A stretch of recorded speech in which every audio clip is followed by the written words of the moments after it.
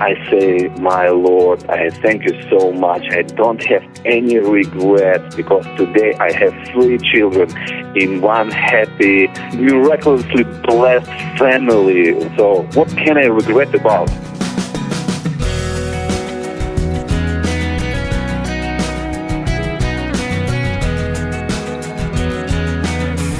I'm Wayne Shepherd. Welcome to this week's edition of First Person and my guest Boris Volkov of Peter Deyneka Russian Ministries. I'm anxious for you to meet this young man whom God is using to develop the next generation of evangelical leaders in the former Soviet Union countries, and I'll introduce Boris to you in just a moment. First Person reaches around the world through radio and the internet. Ironically, I just received an email from someone living in Russia who listens to the podcast and offered a suggestion for a future guest. Well, the easiest way to reach us is by email, and you'll find the address under Contact on our webpage, firstpersoninterview.com. Again, firstpersoninterview.com. In the dozen countries of the former Soviet Union, there's a growing evangelical church, but the struggles are many, and strong leadership development is a huge need. Russian Ministries is helping through its School Without Walls project, and the director of that effort, Boris Volkov, is our guest this week here on First Person. He talked to us on the telephone from his home in Ukraine. I'm from Ukraine right now, but I was born in Russia and grew up among snows of Siberia, deep Siberia, and when your parents did scare you with, if you will not have a good enough behavior, I will send you to Siberia. So I would not be scared by this because I grew up there. So this is about me. So it had no threat for you since you were already in Siberia. I get that. All right. So did you grow up in a Christian home? No, unfortunately, no. I grew up in a family where my father, he used to be a leader of a local Communist Party organization. So my mother was a teacher in kindergarten. So I wouldn't say that I grew up absolutely in non-Christian environment. Mm-hmm. And in an area where I lived on that moment, actually it wasn't even one Christian. I mean, the Christian who did confess his faith in some specific ways. That's why when I first met Christian and when I first saw real thick book like Bible, it was a great new experience for me when I was 16, 17 years old boy. Now, I don't know exactly how old you are, Boris, but can you tell me how old so we can place you when the former Soviet Union began to fall apart and communism fell? How old were you at the time? So I was born in 1975, and at that moment I think I was about 16 or 17 years old. And so you must have been pretty well indoctrinated into communist ideology as a young boy then. As I told you, my environment was really, really communist environment, and my dad, I wouldn't say that he was, such a dedicated as a communist priest person, but of course it impacted on me with a different ways for my school. And I remember the day when the leader of Communist Party and leader of former Soviet Union, Leonid Brezhnev, died. It was an official meeting in our school, and our principal half crying, they talk, such a horrible thing happened with us, our beloved leader, Leonid Brezhnev, just recently died, and what we're going to do next? So that was a question. And as a young boy, I think I was 7 or 8 years old on that moment. I remember the situation. I was so touched. I was so impressed, because of such a specific ideological environment. Mm-hmm. How did you hear the gospel then, and living in that place at that time? Today, people are discussing about effectiveness of massive evangelism events. But when somebody talked to me, how did I learn about Christ and about gospel? That was exactly because of massive approach which was conducted by evangelical Christians from around countries of not only Protestant churches. Countries of former Soviet Union were represented by Christians from local Protestant churches, but actually most of people I met, Christian people, were foreigners, French people, German people, American people, and it happened in 1991 during such called Christ to People of Siberia missionary trip. So that was my first meeting, first introduction to Christianity. So it was the missionaries and the evangelists who came to the Soviet Union who brought the message of the gospel to you. That's how you heard about Christ. Yes, exactly. Tell me more about the circumstances, Boris. I was 11th grade pupil in school, and it was an autumn. And I remember it happened just yesterday. It was a yellow paper, newspaper size announcement that on this place, on this date, you will have chance to hear about Christianity, to hear the gospel of Jesus Christ, something new. And it was a period when many statements were crashing in our society, and at that moment I was really old enough to understand it because just before I met this announcement, it was a period when I was invited to join Young Communist League, and I already did fill the application for that, and then nothing happened, and my colleagues and those who invited me to join this Young Communist League movement, they just said, so we cannot advise you anymore. Sorry, do whatever you want. So that is why when I met this announcement, it was something that was really pretending to fill a gap in my mindset, and it exactly what really succeed. Yes, the freedom that came to the Soviet Union at that time when Glasnost happened and everything opened up, it brought in a flood of new ideas, didn't it, including Christianity. You got caught up in that in your own search for truth, it sounds like, and that led you to ask questions about Christ and Christianity. So did you become a Christian immediately upon hearing about it, Boris? I would gladly say that I became a Christian right in the middle of great evangelism event in some specific point. But, my turn to Jesus was not switch on, switch off, or switch off, switch on. It was a little like sunrise. So it was a period when I first came up front to the stage and when I repented, but actually I didn't know what to do with my repentance.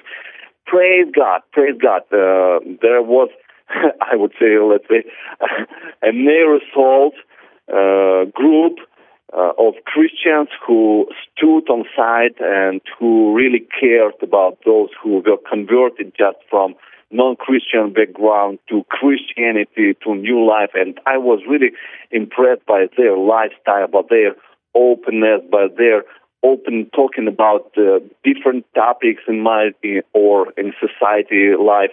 So, this is what brought me up and up in my Christian growth. So I wouldn't say that I repented. I was baptized in a period of 2 months. No, exactly. It was a distance for about 3 years because I repented when I was 16 and I was baptized when I was 19 years old. Mm-hmm.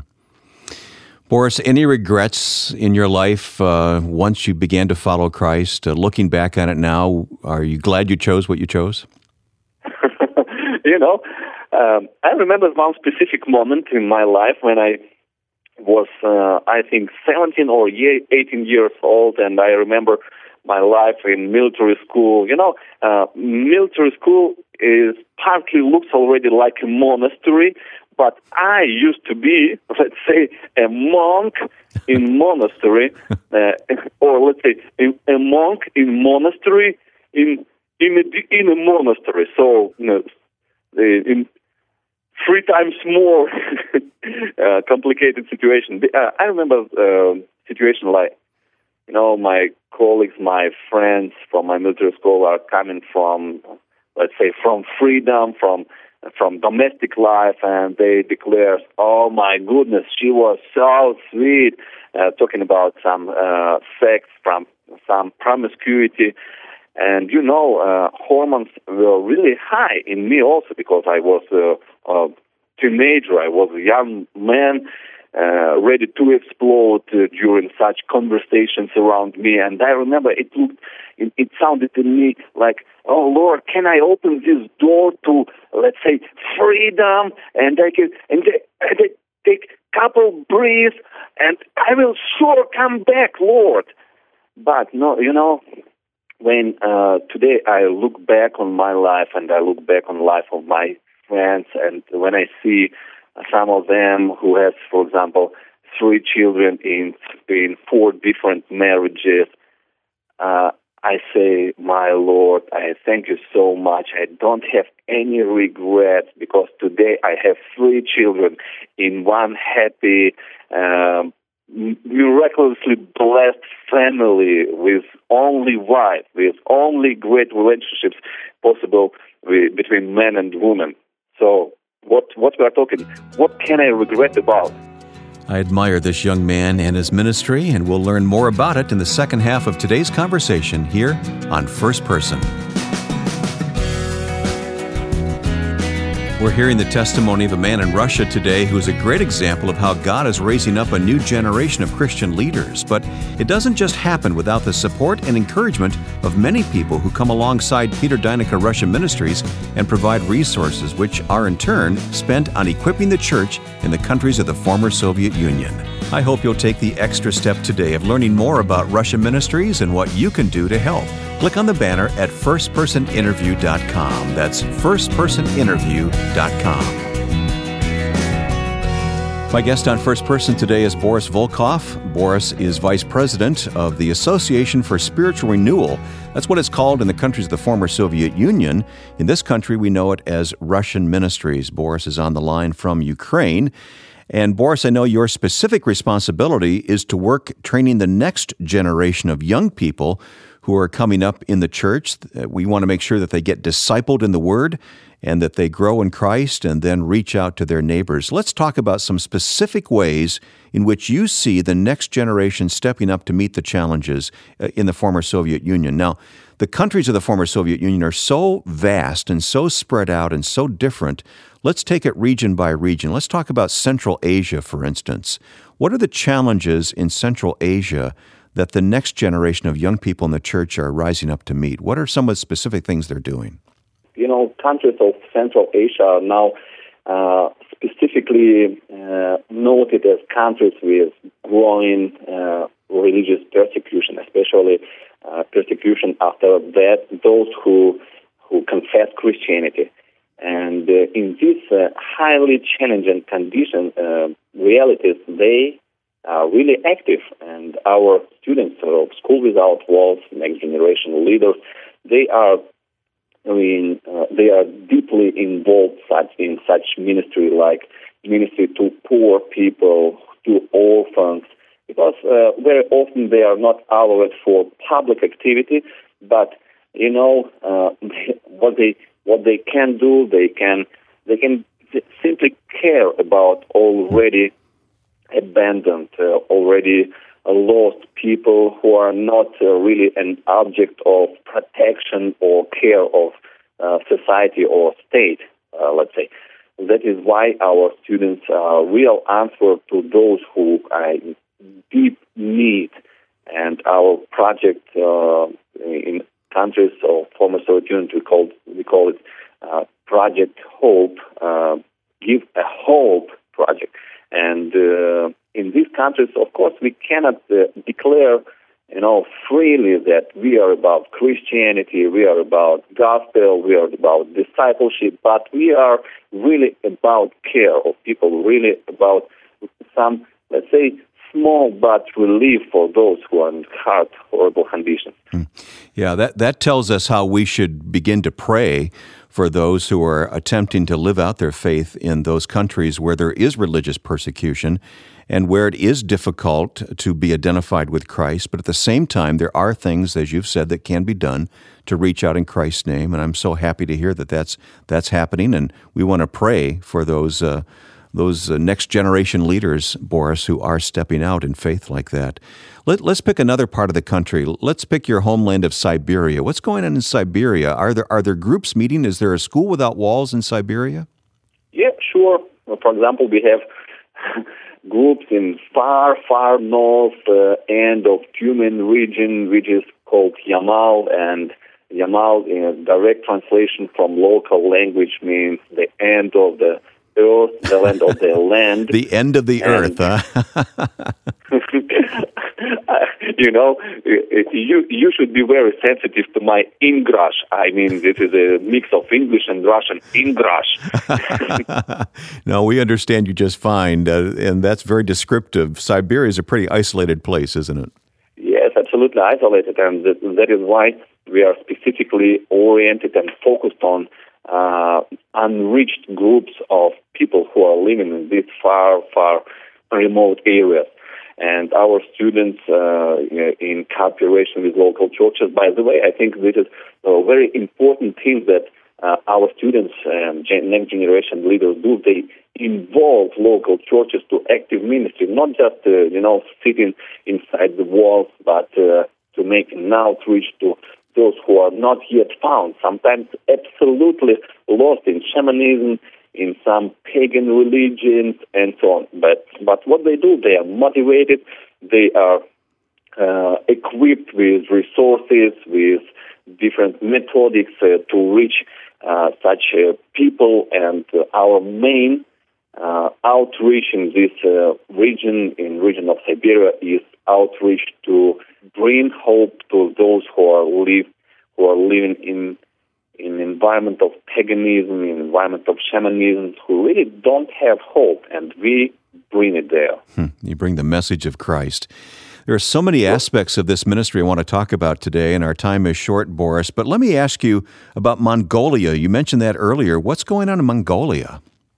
In Mongolia, people are living in very isolated conditions. They live, in family groups, traveling across the country, and they don't have a stable position for living. That is why it's very difficult to connect them to kind of church group or Christian group.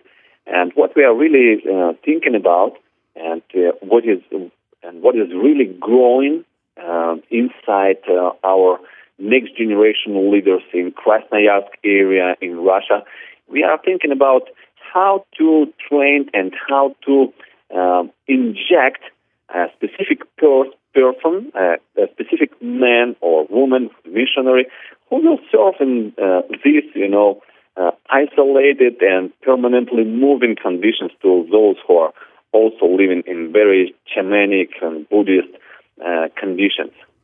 Well, you're giving us this survey today and giving us lots to pray about, Boris. I want to shift gears and talk about the cities of the former Soviet Union.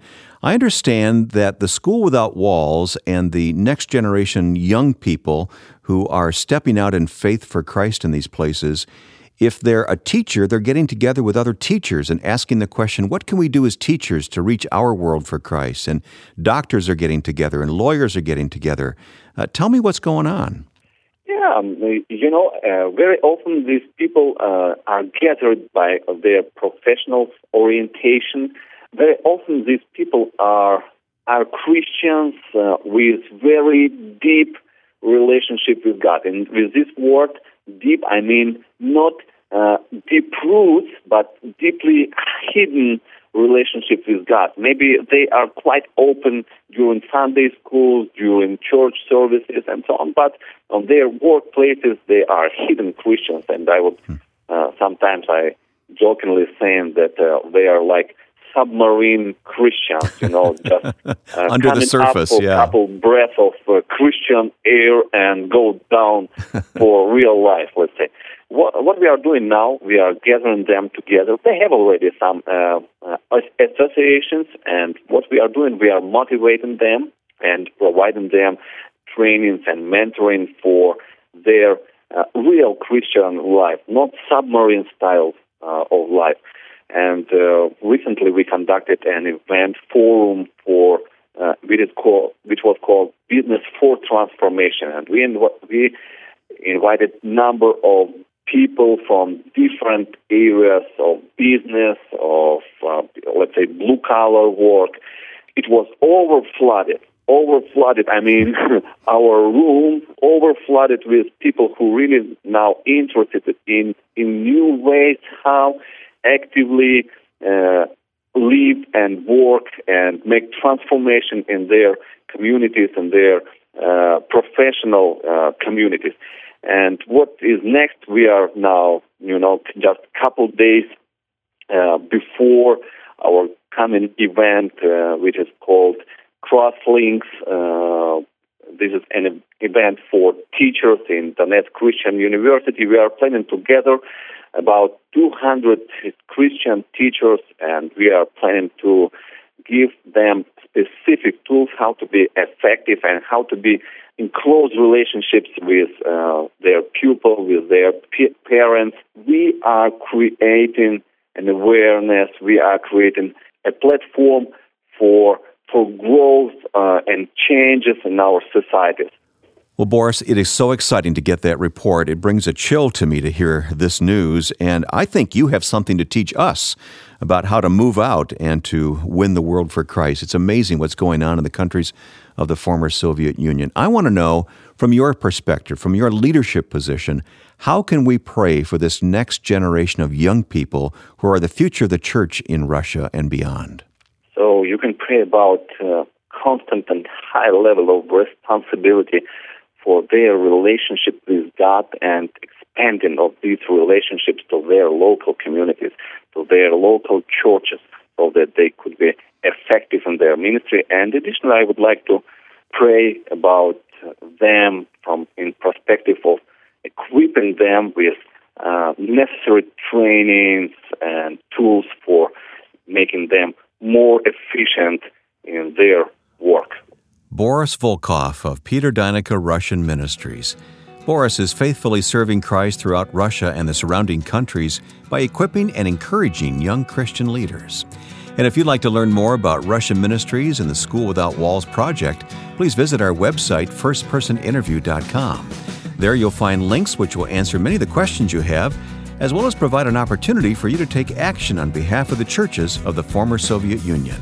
Again, go to firstpersoninterview.com and follow the links to Russian Ministries.